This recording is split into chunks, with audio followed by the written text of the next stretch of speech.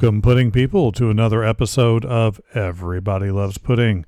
We are your hosts, Ken Seymour and Richard Geiger. How you doing, Richard?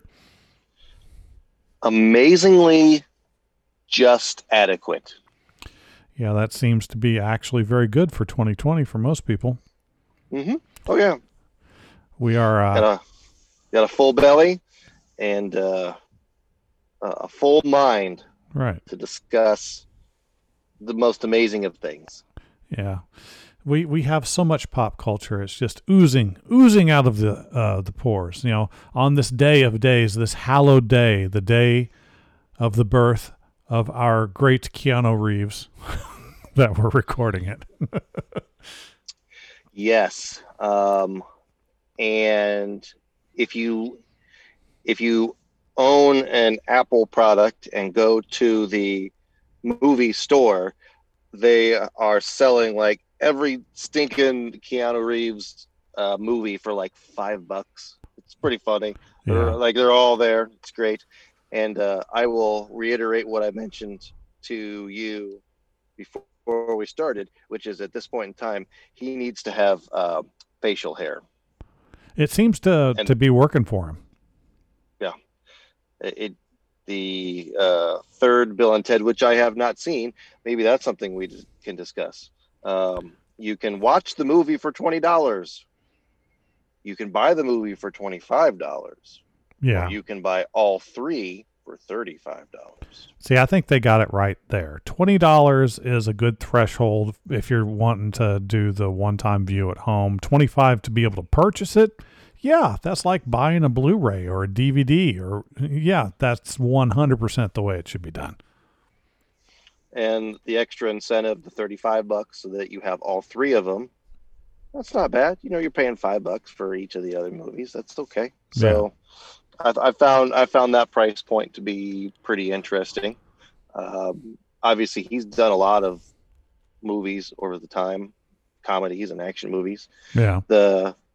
The Matrix trilogy, it says it's a sale, and it said $15. And I'm like, that's actually a pretty good price. And you click on it, and I was like, oh, I'll buy that for $15. And then it says $35. So I was deceived. I don't know what's going on, but $15 for the Matrix trilogy, I think that's a pretty darn good price. Yeah, that's not bad at all. Seems a little hinky. That's the system that's trying to got you locked in. Yeah. So I'll look at that later. But yeah, Keanu Reeves' birthday today.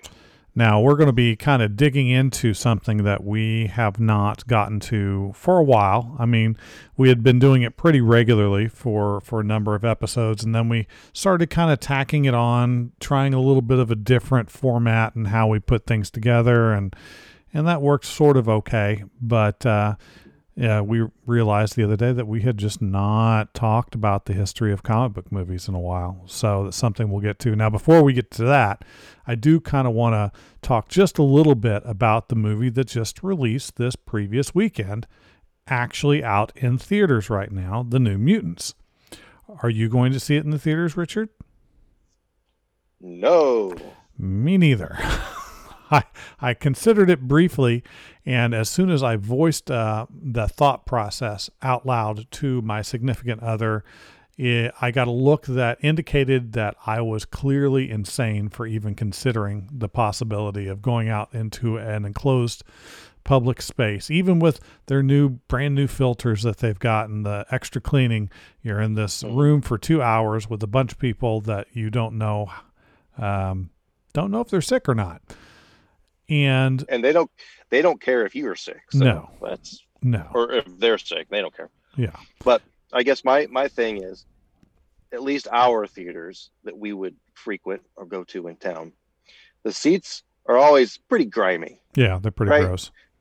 And the screens aren't always the cleanest. No. That's a whole nother discussion about having that distraction at the movie theater of a thing on the screen. Yeah. But if the screen can't be clean and the seats are always grimy, what faith do I as a consumer have in the place actually being, quote, sanitized or cleaned Yeah. before I went? So, which kind of brings up what were they thinking not having a streaming option for some of these movies? I mean, I understand that a lot of the movie theaters may think of this as something that could potentially attack the bottom line, but right now they need to have it. It's not going to be out on any sort of a streaming platform for a little while, and even then it's going to be out on HBO Max, right? Yeah, and that's the thing about this movie is, and this is obviously in a unique position because, in a sense, no one cares about this movie. Yeah. Right.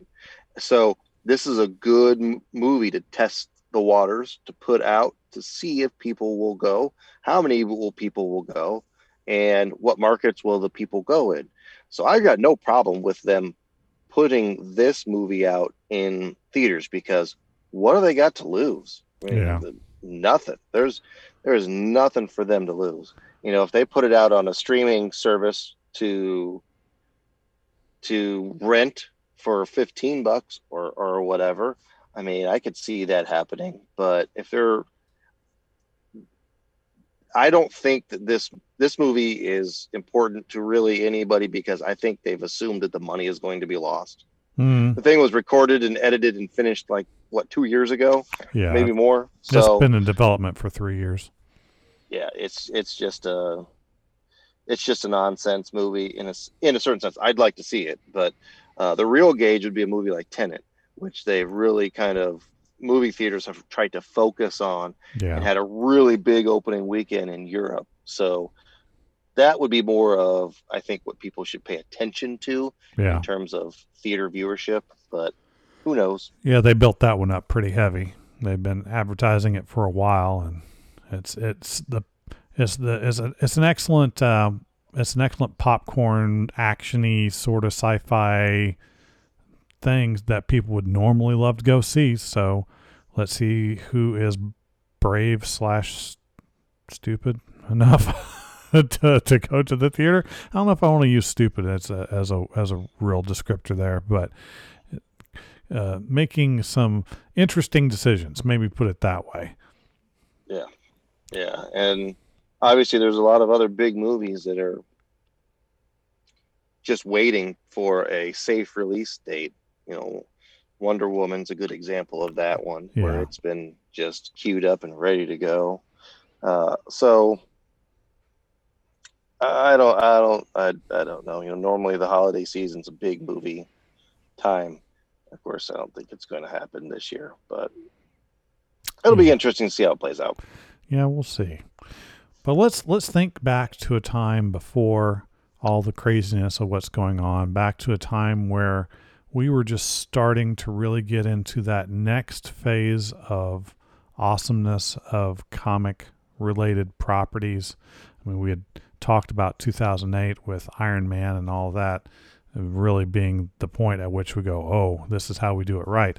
So in 2009, well, we don't really have any MCU movies, but it's true. It's still in that kind of turning point where things start to get a little better. So we should probably there were 5 movies released in 2009 that were based on comic books. Now, there's actually also a movie released in 2009 based on a comic strip, and that was St. Trinian's movie, but we're not going to talk about that because this whole thing was about comic book movies. But we, before the show, had come to the realization that of these 5 movies, we have seen the exact same 3 movies, and 2 of them we have not touched at all. So we are going to start with the movies that we have both not seen and talk a little bit about those. So let's start with the movie Whiteout. Now, Whiteout is a movie that is based on a comic book by writer Greg Rucka and artist Steve Lieber. Now, if the name Greg Rucka sounds familiar, it's because he is involved with a project that just came out for Netflix like a month or 2 ago, and that's The Old Guard. So it's he's had his hand in a few things here and there. Now, this was originally a comic that came out for the publication Oni Press in 1998. And it's another one of those instances of a comic book movie where the comic source, it's not superheroes or tights or anything. It's a more grounded, real kind of a story about a marshal tracking down a criminal in Antarctica. So hence the whiteout name. exactly. So yeah, I just figured it was a trip to southern Indiana. That's what we had talked about before. I was wrong on that, but yeah, not in Antarctica. So not the Arctic Circle. No. It's Antarctica. Yeah. And there's like a science thing. Like, I've never seen it. I haven't read the comic book. No. But the premise, a U.S. Marshal, mind you, yes. Of course, going to Antarctica to track down a killer. It just seems hokey. It's a little cheesy. It feels kind of 80s, truthfully. Now, here's the thing. That kind of plays a little bit to the director of the project, Dominic Sena. If you look at his stuff, he was pretty much doing music videos for the most part in the mid 80s and such, and he had a lot of them. But he also had some actual movie titles that he did. And he did Gone in 60 Seconds in 2000, Swordfish in 2001. So I mean, he had some. Quite the impressive resume. Yeah, right there. But you'll also notice that the only thing he did after this was Season of the Witch in 2011, and then we haven't heard from him since. So I'm not really sure why that is. But he did California in '93. That was a pretty decent little movie. Yeah, California with a K. Yeah, exactly. So I mean, not a lot that we can say about this particular film. Now, the only thing that I will say is, I love the cast. I kind of want to see it just for that. I mean, you got Kate Beckinsale, who I love in about anything that she's in. Gabriel Macht, who I've always been a fan of, with the exception of one other comic-based movie that was just terrible. Not his fault. But on Suits, he's fantastic. Tom Skerritt, who is, I've never seen him be awful in anything. I mean, dude is a national treasure. Like me some Tom Skerritt. Yeah. Didn't he pass away not too long ago? I seem to remember that. No, he's still with us. I was thinking of somebody else. But I mean, he's an older gentleman. He was born in 1933. So he's coming up on 100. That's impressive. Mm-hmm. But I mean, all in all, it's got a pretty solid cast all around. I mean, I'm curious about it, but can't really say much more than that, truthfully. Yep. If it was on and I got to see it at the very beginning and could watch the whole thing, maybe. If it was on in the middle of it and I'm like, I'll just sit through a few minutes, I probably wouldn't do that. I'd more care to watch the whole thing, but I don't know that I'd set out to find it and watch it. But if I came across it, I'd watch it. Yeah, I think I'm the same. So let's go to the other of the 5 that neither of us have seen. And again, this should be fairly quick. In 2009, also released was the movie Surrogates. Now, Surrogates is based on a comic by Robert Venditti and Brett. I'm going to mispronounce this, but Brett Weldell, I hope. For Top Shelf Comics. It's another interesting thing. We got these smaller comic publications coming out with these really neat properties that people are adapting. Now, this was originally in 2005. Are you? It's not too much longer. No. Afterwards. Are you familiar at all with the plot for it? Only from reading the generic plot summary. Yeah, that's pretty much what I've got. It's another one. It's one of those rare instances where I got 2 movies. Not only did I not see either of those movies, I did not read the source material for either of them either. I usually have at least read the source material, even if I haven't seen the movie, but not this time. No, yeah, and I wonder if this was a movie, and we had talked about it a little bit. Like, well, we wouldn't mind watching this movie. Oh yeah, It's just maybe it just got kind of lost in the sense of maybe it didn't make a lot of money, maybe it wasn't super popular. Although the ratings kind of say that it's an okay movie, but maybe it just kind of got lost in the shuffle of other things at the time, and we never came back to it. It never gained that kind of cult popularity that some right. obscure movies do. So um, it it the cast looks good. The director has done some good things, so it looks intriguing. Yeah, I mean, the director did U-571, which was a pretty solid movie. He did Terminator 3, Rise of the Machines, which was not a solid movie. Uh, at least I didn't like it very much. I I definitely watched it and owned it. I still own it, but that just because at the time it made sense to have that movie and have all the other Terminator movies. And yeah, that movie it could have been a lot better, but could have been a Now, lot worse too. now, truthfully, to be fair, there is one movie on his resume of directorial projects that once I saw the title, I really kind of want to watch this now because it seems like it would be so bad it's good kind of a thing.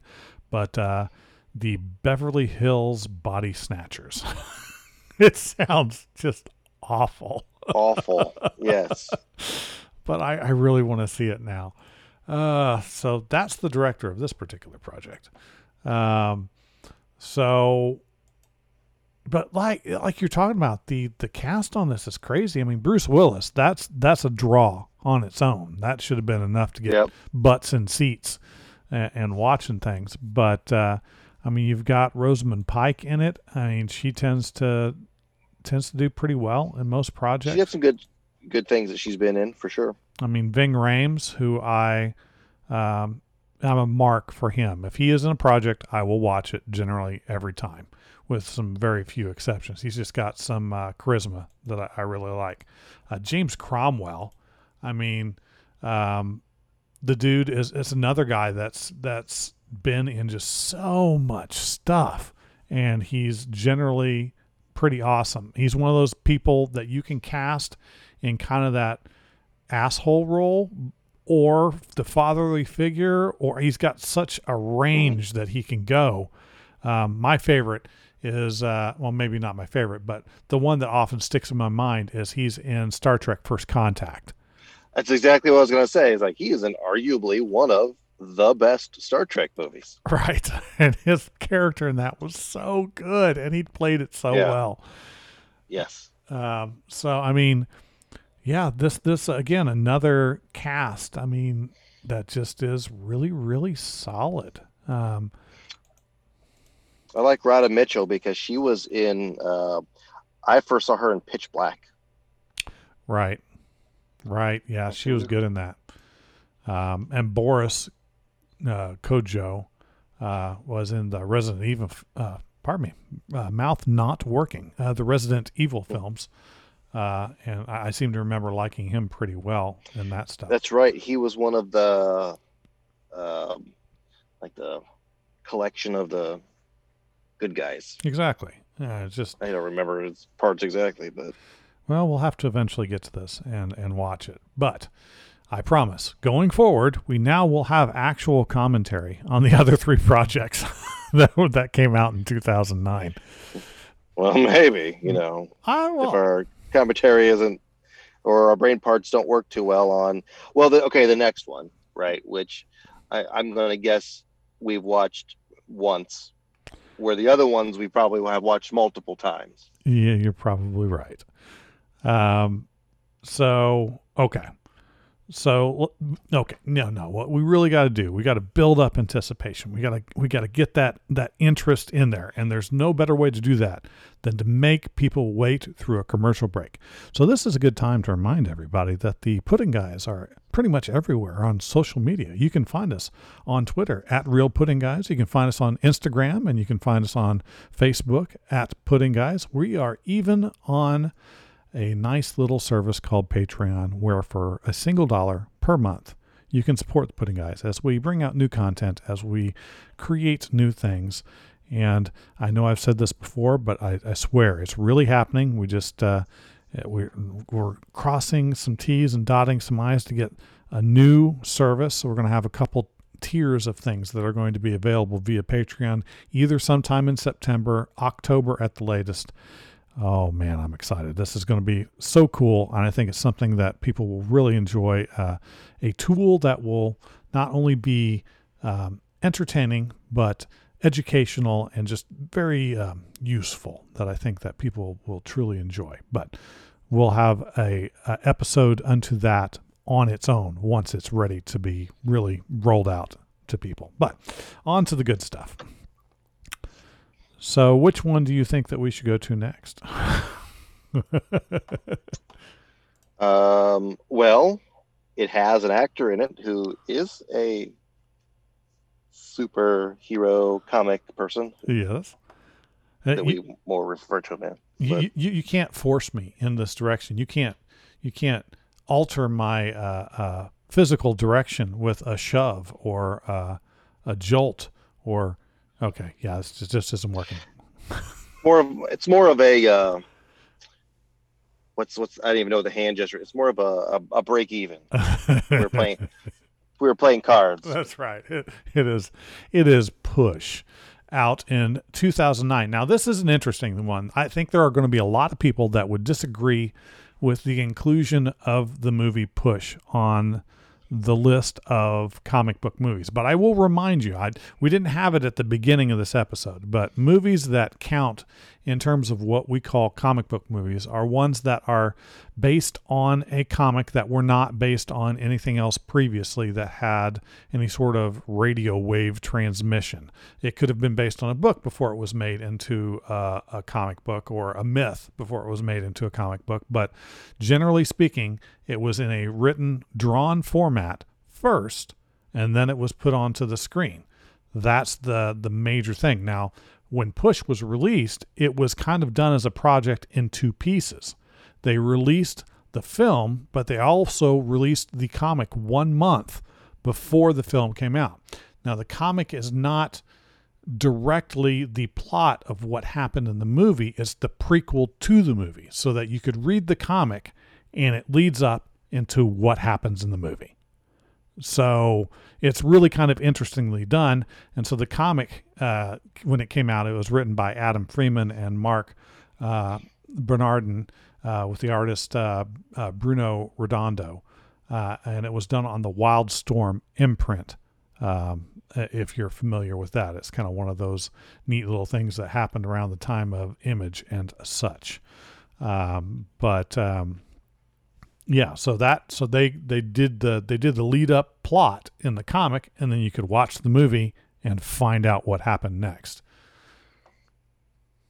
Interesting. Yeah. Here's the question: was the comic book a comic book that was, let's say, a free comic book, or did you have to purchase the comic book? Or do you even know? It was a purchased comic book, absolutely. Okay. Mm-hmm. So I mean, it's a 6-issue volume that they did basically. And it started in January of 2009, and then the movie was released in February. So interesting. Yeah, just kind of an interesting, fun thing. I like when they do that, and that's kind of how we did Dr. Giggles too. It was very similar. It came out like 1 month before the movie came out, and it's just kind of it's a neat publicity stunt, and it's not publicity stunt, but it's a neat amalgamation of formats to be able to do something a little different, man. Good piece of unique, in a sense, marketing. Yeah. Now the director on this is Paul McGowan. He actually had some interesting stuff that led up to this particular project, though. The one that I really liked, Lucky Number 11, that was a fun little action film that he directed. I'm not really familiar with most of everything else that he has before that. And then it's kind of interesting, after this, he did a bunch of television. other than Yep. Victor Frankenstein. But that's weird in one sense. It's like, okay, I'm going to come out with this. I seem to remember this movie was fairly successful. I'm going to have a fairly successful movie. Let's do TV. Let's do something else. Yes. I mean, I remember seeing the advertising for it. Now, in terms of we say what was a success. I don't know how accurate these numbers are. You know, we can pull some of the numbers from different sources, but its worldwide gross was under 50 million, and the budget for the movie was 38 million. So it made its money back. Well, and when I think of success, I'm thinking more of, did people go to see it and did they enjoy it? How much you spent on the film. I'm not looking at monetary success because there's just too many factors that really play into that. Correct. And what does make a box office success? You know, that's in the eye of the beholder, I guess, because a movie that made 200 million still might not have been successful if they thought it was going to make 400 million, you know. So different terms of success, but I think if a movie at least makes all of its money back in today's day and age, when there are so many movies being made at varying cost levels and different types of releases, that if you make your money back, then I qualify that in some aspects as a success. Oh, definitely. And the plot wasn't exactly intricate. I mean, it's kind of a standard sci-fi action movie with some mental powers, but it's good. I mean, it's just kind of fun. As long as you don't think too hard about it, it's very enjoyable. It's got a cast that's kind of fantastic. I mean, you got our friend Jimon Hanso in there, which I'm probably just mangling his name in a new way. But one of my favorite dudes to see in any movie. I mean, he's always awesome in everything. You know, he's a scene stealer, really. I mean, he's in a snippet, really, of the Guardians of the Galaxy. He's in a snippet of Constantine. I mean, but when he's in that scene, he just takes it every time. Obviously, a prominent character in Gladiator. Yeah. You got Dakota Fanning in it, and she's a lot of times a little hit or miss for me. And it's usually more to do with the type of movie it is, just because she doesn't always appear in films that really cater to what I'm interested in. But Chris Evans, obviously, you've got Mr. Captain America himself that shows up. Chris Evans gets around in the comic movies, man.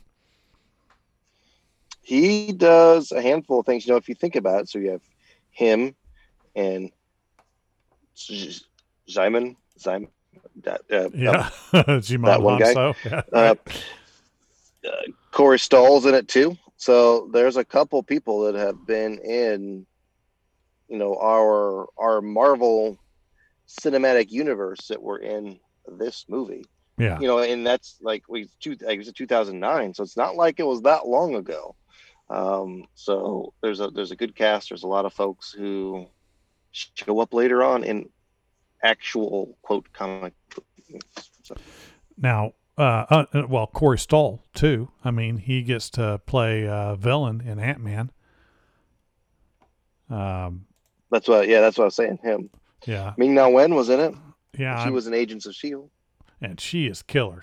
She's awesome. One of those people that, like in real life, could just beat the living snot out of you. It seems like. Interesting note: Colin Ford, who plays the young Nick in this film, actually ends up playing a young Sam Winchester in Supernatural. He's got his right up his wheelhouse. You know, young this person. Yeah. Before that person gets old, this person. Yeah, he is in it. Now, as far as the plot of the film, I mean, nothing really jumps out. It's kind of like just not I was about to say it's a destination film. It's not a destination film or a road trip film, but it's kind of a a journey film going from point A to point B. It felt like to me, and I always like those. They move. Yep. And like you mentioned before, it's not like the plot's anything ground shattering. It's just a typical plot with not typical circumstances. Let's put it that way. Right, right. Now, obviously, we probably should have said this before, and we normally did back when we were doing this particular type of episode before, but some spoilers may come out. We try and limit it as much as possible just because, we're trying for some of these gems, people have not seen them still, so we don't really want to kill it. But correct, but it is 11 years ago. Yes. So yeah, all bets are off. Yeah, listen at your own peril, especially going into the last two that we're going to do. Because again, while we may not have a lot to say about Push, and we both saw it like once and kind of enjoyed it, but haven't seen it again. Yep. I've seen both of these other films that we're going to be talking about several times each. And some of it is just kind of trying to digest and decide what my feelings are on the film and compare it to the source material. And some of it is actual enjoyment to certain elements. Neither of these films coming up are perfect films. In fact, one of them at least could be said to be arguably a terrible film. Terrible film, yes. We're going to save that one for last. But oh, okay, yeah. Yeah, no, we're going to go out because we've got plenty to say on that one. I know for sure. Yeah. But let's go. So what's the second to last movie from 2009 that we will review? The second one from second to last from 2009 that we're going to be talking about is the film Watchmen. Now, Watchmen was adapted from the comic by Alan Moore, artist David Gibbons, and John Higgins from back in 1986. So it took them a while to make this film. And arguably, there's a lot of good reasons that it took them so long to make the film. Part of it was the effects capabilities of the time. Part of it is the subject matter of the movie is just really sensitive in a lot of ways. It's rough. Part of it is just the fact that there is so much to pack in. Most movies back in that period of time were like an hour and a half, maybe 2 hours. Mm-hmm. There was no way that you were going to be able to get everything that you needed in the average time and attention span that you're going to have on a movie. But when it was released in 2009, this got close to 3 hours on the film. And from what I understand, that wasn't enough. Like there was so much more material that it could have gone into it. Maybe we should get a Snyder cut. It could be a 5-part. Yeah. That's one of that's a whole nother part of the discussion about this movie. Is the director, but I don't know the source material. I can't speak to the source material. I don't know the ins and outs of it. I just came into it watching the movie, knowing that it was a comic book or based on a comic, and like I said, knew nothing about the material. Saw the previews. I'm like, oh, this looks cool, because you know what they do in the previews is they show, it shows like the Night Owl character and his get up, or like jumping out of his little aircraft, or it shows here's some explosions. Like explosions and Rorschach, and like, okay, so this is this is a movie that's got some action and some like bang bangs and some explosions and stuff, and like, okay, I can get into this. 3 hours, okay, I like 3 hours. I don't mind 3-hour movies. And then you watch it, and it's just like, oh, so it's okay. This is not what I thought it was going to be. No, this is okay. All right. Okay. Well, this isn't going to detract me from, okay.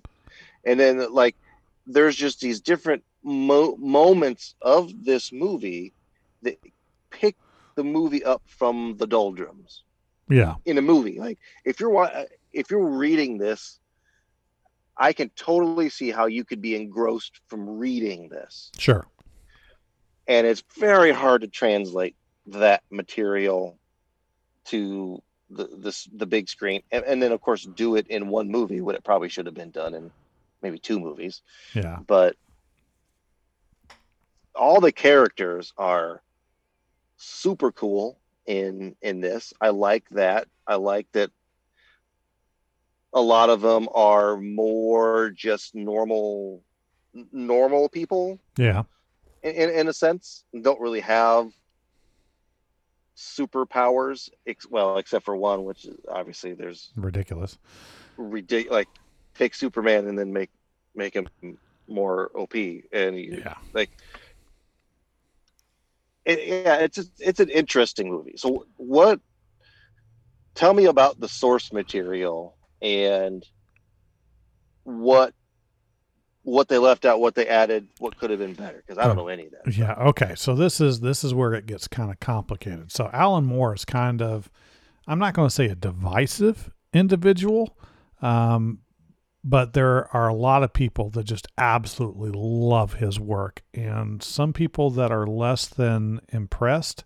And I think a lot of what it is just there's several things that he did that really were revolutionary, and some things that he did that just not that, it's that second album syndrome sort of a thing, except that he's done so much work. Some of it just is awesome, and some of it is just kind of and you mix into that he is a person of very striking personality that could rub some people the wrong way. And he's said some things in the past that have been very, I don't want to say controversial necessarily, but definitely, again, one of those things that will make some eyebrows raise.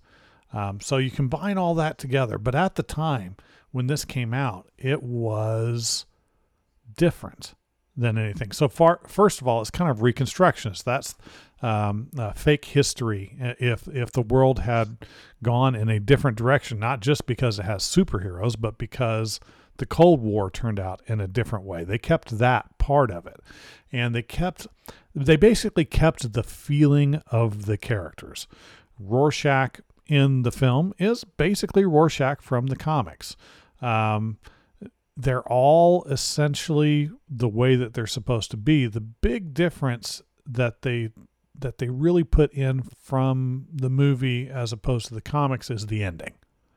So the ending is pretty drastically different. Yes, Ozymandias is plotting to destroy a large section of a lot of people.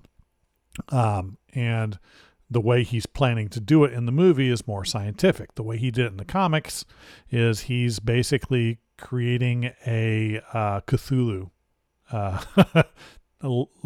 like a creature to just kind of destroy a bunch of everything, and everybody comes together to destroy it.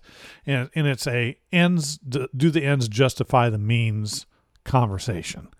So his reasoning for doing it makes sense. We need to do something to bring everybody together. I don't mind killing a few million people in the process to achieve this goal. And I will be the bad guy. I'm fine with that. But the world will be better because of it. So is that right? If you have the power to do that, is it right for you to take those actions? In presenting these broken characters, to have at that point heroes that are not heroic, and a lot of them are just awful, awful people, or at the very least unrelatable. I mean, in the movie, I know it struck people a little odd having a giant naked blue man walking around. It was, I think, kind of distracting and something you don't see very often. Not that he's blue, not that he's basically wearing no clothes, because, I mean, you can get away with that. But, I mean, they didn't hide anything, which was a little different. But, kind of at the same time, a commentary in and of itself of what does it really mean. And he's kind of completely detached. Oh, by the way, I know it's kind of a segue. They kind of folded the Watchmen storyline into the main DC storyline with some events that happened over the course of the past year or two. And it's kind of an interesting thing where Dr. Manhattan took on basically all of the heroes and just punked them. It wasn't even kind of a close confrontation because of a variety of reasons. But anyway, that's neither here nor there. But so the big thing about it that they kept, and I think did not present as from your comments, that they kept from the comic and made it into the movie, is it's a character study. So it's less about the fights and less about the explosions. That's just there to hook you enough to get you to wrestle with moral questions and to look at the personalities of the individuals involved and kind of judge. And I thought it was done brilliantly in that respect. Does it make it a good movie? Kind of. I mean, it's not bad. Yeah. And that's, if you look at the comic book world in the movie sense that we're in today, you don't go to the movies or watch the movies to have Iron Man have a discussion, the whole movie, about what type of person he is or isn't. Or, right. There's elements of that. You don't, a movie like The Winter Soldier, which is oftentimes regarded as one of, if not the best of the MCU family of movies, mm-hmm. because it's got the intrigue, it's got the great story behind it, it's got the action, so it's got all those elements. But like the story behind that is kind of that character revealing and character development piece, and then like the behind the scenes, like, oh my gosh, all these things are happening, right? So like the intrigue piece. So you could deliver a really good movie that has you thinking, just not too hard.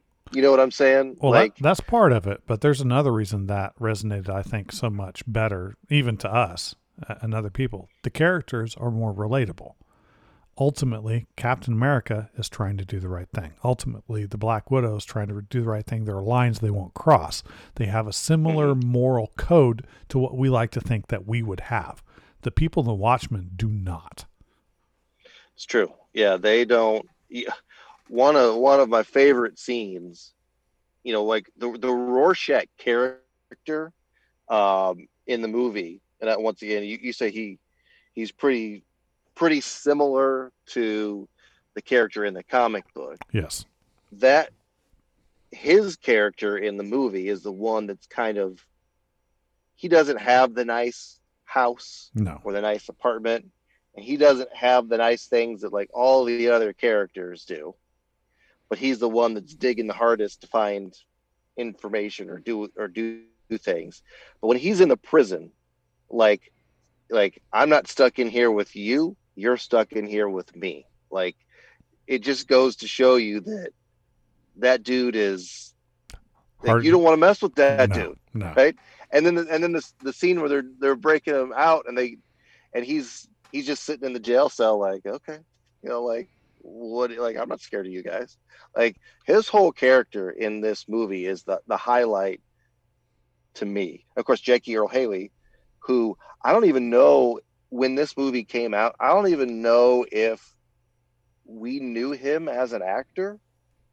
Maybe we didn't. Maybe we did. Well, wasn't he in RoboCop? Am I misremembering that? Let me see. I remember him from this movie, and then he was Freddy Krueger like a year later. Right. But I must be misremembering that one. He was not, but he was been acting since the early 70s. Oh yeah. Oh, he's in Breaking Nemesis. Away. Yeah. Ooh, Bad News Bears. He was Einstein. I gotta watch that movie. One of my favorite movies growing up as a kid was something that I always go to the movie store and rent as a VHS, was the movie Nemesis, and it had Oliver Gruner in it. And Jackie Earle Haley was in that movie. He was in Semi-Pro. I definitely have. Yeah, semi-pro. Funny. But that's what it was. He was in Doll Man. That's another comic-based film that's on the list, but it was not widely seen because it was a straight-to-video kind of thing. But his performance in this one, I think, got him a little bit more Recognition. a little bit more money because he got cast in more roles and was in more parts. All the Patrick Wilson, who's been in just tons of things. Yeah, he's in a bunch. I loved his glasses in this movie. I think the glasses in this movie really fit his face well. Yes, but he's the Night Owl character is great because I love the Batman, and the Batman character that I love. One of the reasons that I love the Batman character. I mean, there's so many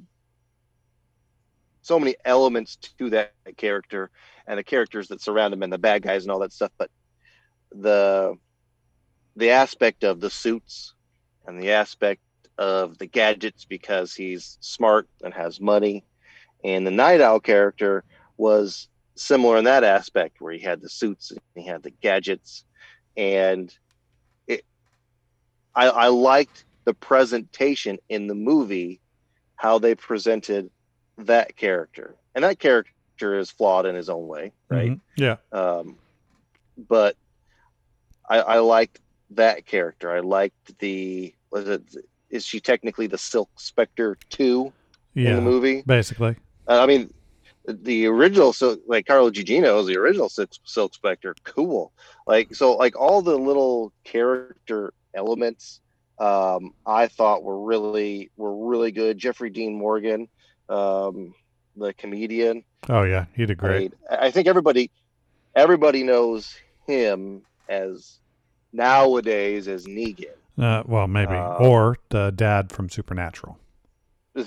Okay. Gosh, what else? So many other things. I'd seen him in some things before this movie too, but when I saw him in this movie, it just made me want to watch this movie more. Yeah. So it's got a great cast. I think the characters are cool, and hopefully that came across in the movie. It's just...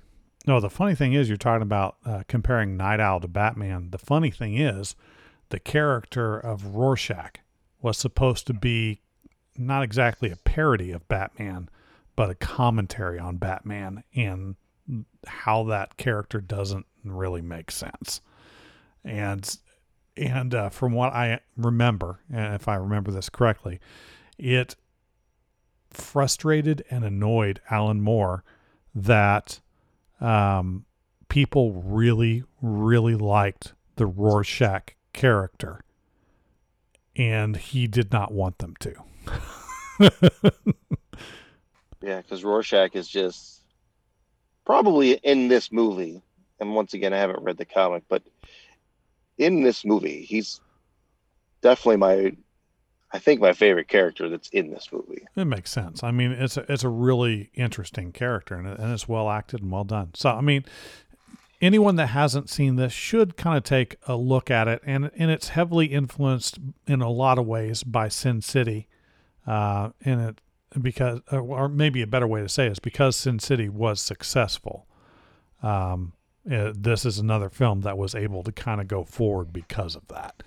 No matter I can see that. Yep. No matter what anybody says, yeah, it's a different kind of style, but it's still the way they presented it is a lot like that. But yeah, so I'm always torn on Zack Snyder. I mean, a lot of that for me is kind of take it or leave it. Some of the stuff that he does I like, and some of it I don't. I mean, like anything like that. Even things like Man of Steel. I remember going to see that movie in the theaters and talking to my wife and saying, "Hey, this is the best Superman movie that has been made so far." Though that's not saying much because the other ones really weren't that good. It should have been better than it was. But, Well, we remember did Richard Donner do the first two Superman movie? I I can't believe remember that's from like correct. the. Yeah. So those movies were good. Maybe they weren't the best portrayal of the character as we want to have them be portrayed. But they're fun. But those are iconic movies in their own sense, because who was doing that type of movie in the 70s, right? So, Almost no one. but you're right in terms of the presentation of that character. Maybe it's just hard to get that character right. The cartoons did it, Yeah. but They have a it's little more cartoon. yeah, they got leeway that live action just doesn't have. That's hard. And yeah, Superman just like used one of the strengths, which is the bad guys that Superman goes up against. Yeah. If they would just present those instead of General Zod and Lex Luthor Every single time. Yeah. Yeah, you got to branch out just a little bit. Throw Metallo in there. Oh, I mean, that dude's cool. Yeah, Metallo's super cool. All right. Well, let's end on a strong note of derision as we talk about this final film. Yeah. In 2009, there had been 3 films preceding it that had started being really, really awesome, and the second one was really pretty good, and the third one was really just not great. And then this came out. It's like, but this focuses on the most popular character, and they can't possibly mess this up. And they did anyway. And of course, we are talking about X-Men Origins Wolverine, released in 2009. Now, the Wolverine character actually came out first in 1963, created by Jack Kirby and Stan Lee, and it came out in the X-Men title when they were doing a little revamp of the roster. From the original grouping, and he got super popular and has kind of been with us ever since. I mean, that's obviously truncating things quite a bit, but that's the upshot. So I remember we've talked about the X-Men movies and how we really liked them for the most part. Yeah. So, and you're right. This character, the Wolverine character, just because he's feisty and he's mean, but not. Yeah. And, maybe it's because when we grew up, and maybe it's because when I grew up, the X-Men cartoon was on. Oh, yeah. And, the comics had the presentation of the characters, and that drew us into the whole thing. But for me, I just remember the bub, and right, that character on the cartoon, and that character was over the top in his screams when he had to attack somebody. Oh yeah, and like over the top when Jean was getting in trouble or was hurt or thought she was going to be lost. But there was something about that character that was just super cool. The claws and the healing factor, and then the backstory of how he got his adamantium, like the whole era of this character is just really cool. Right. And it makes sense that, okay, if you're going to present where did these characters come from, that he would be the first one. Yeah. And that was logical. Then I mean, who knows the reason why things fail, right? There's any number of reasons. Oh yeah. And did why the cast in this is just ridiculous. Oh yeah, the cast is great. And maybe it's the story that was written. The studio didn't like it, so the studio tried to studio up the thing. Who knows? The director that's in this movie, I don't know what this dude's that should have been the first indicator that there might be a problem. I mean, American Kickboxer, Curse 3, Blood Sacrifice, Redemption Kickboxer 5, Operation Delta Force 2. These are the things that he did before this particular film. Not what you would call big, good, awesome stuff, right?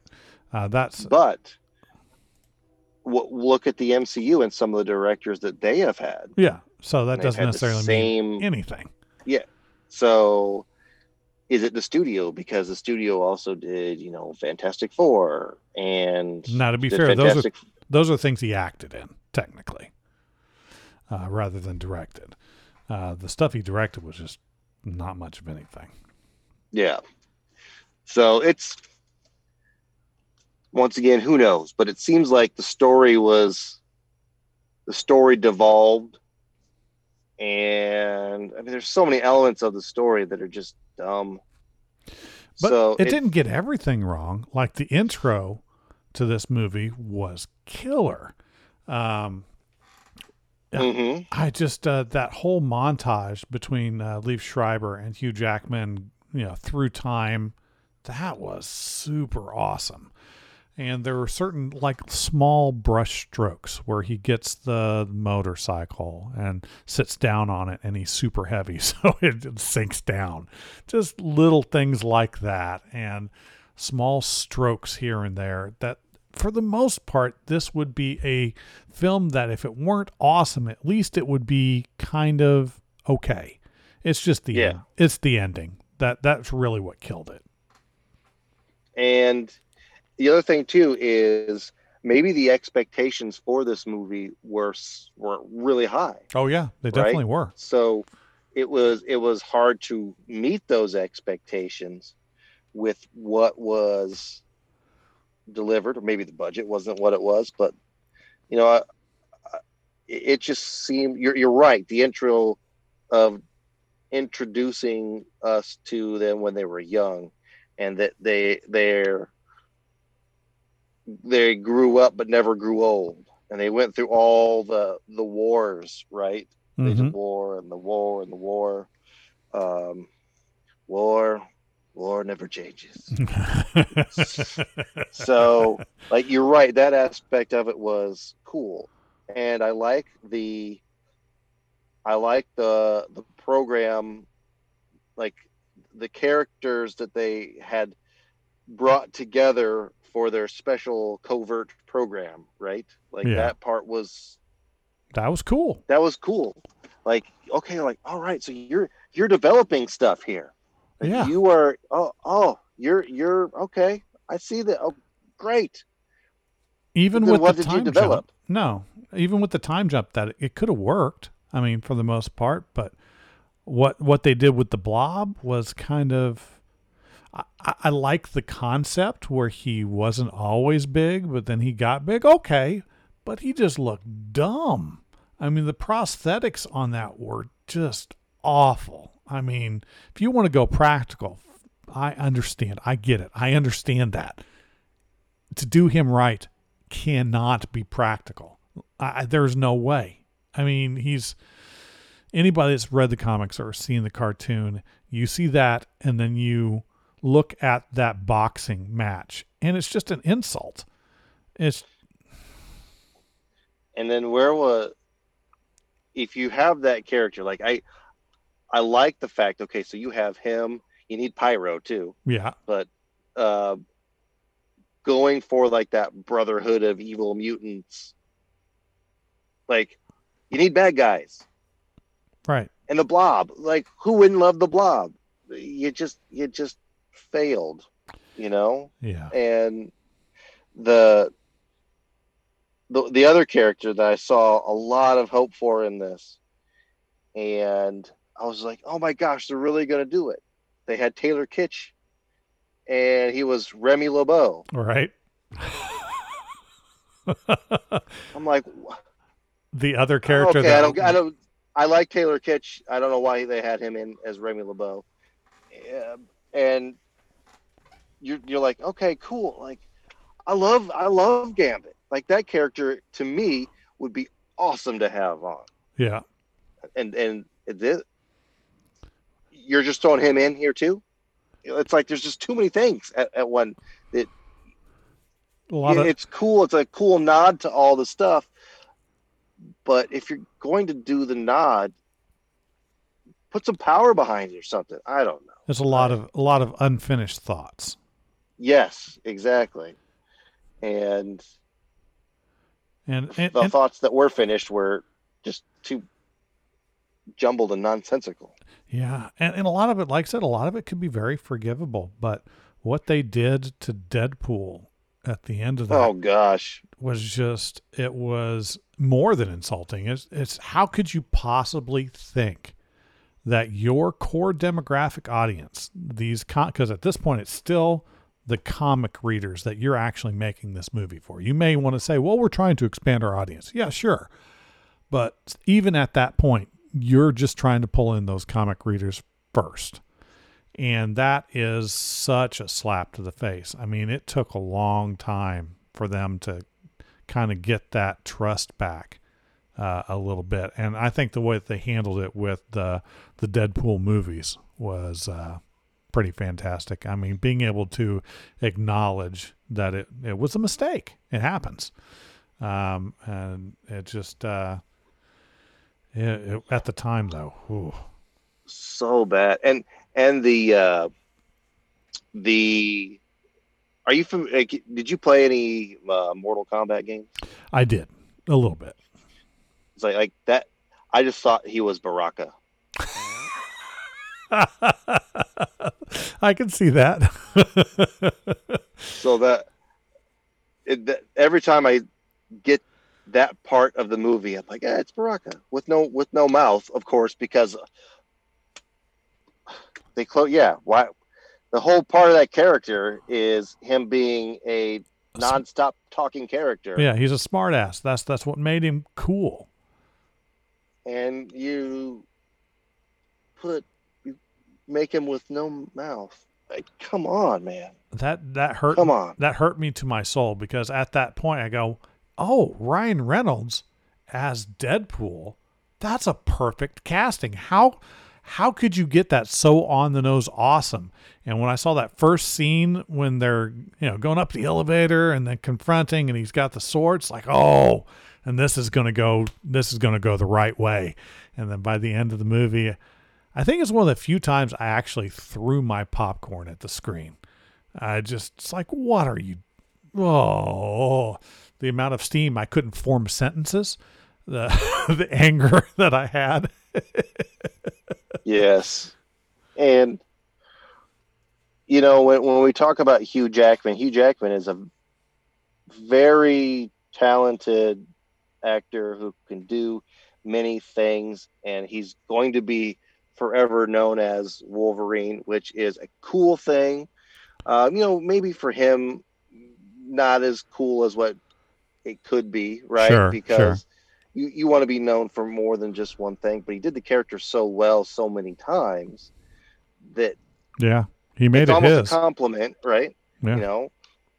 It's like when we had our previous conversation about Wesley Snipes on last week's podcast. Go check it out.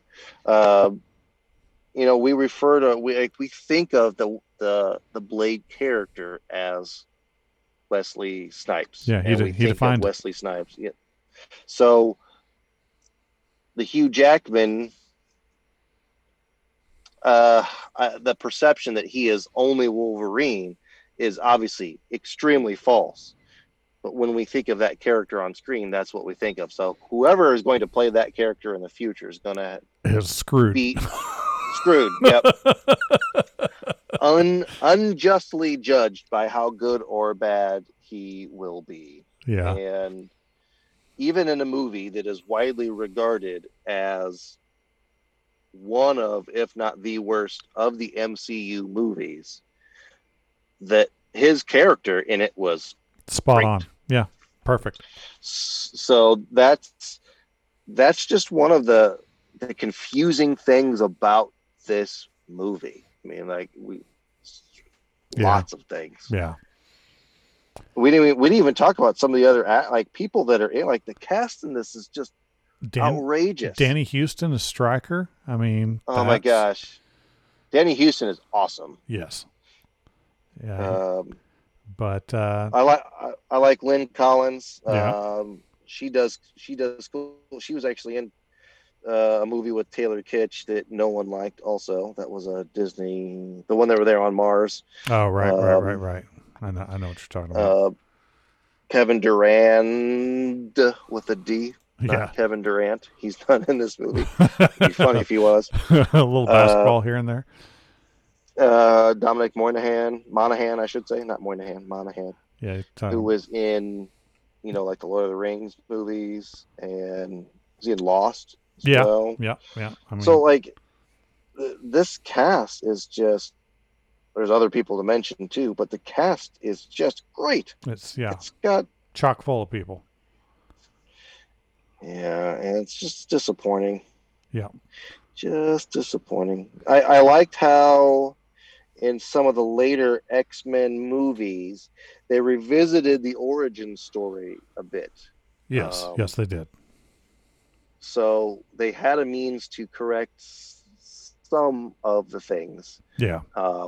That were in here, and I'm sure this movie is, although it's part of the universe, is just effectively not part of the universe. Well, it doesn't even really matter now because of the MCU.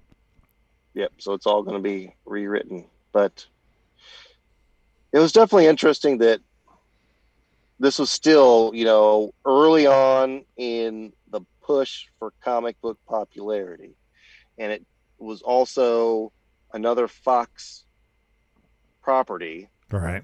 that just failed to live up to expectations.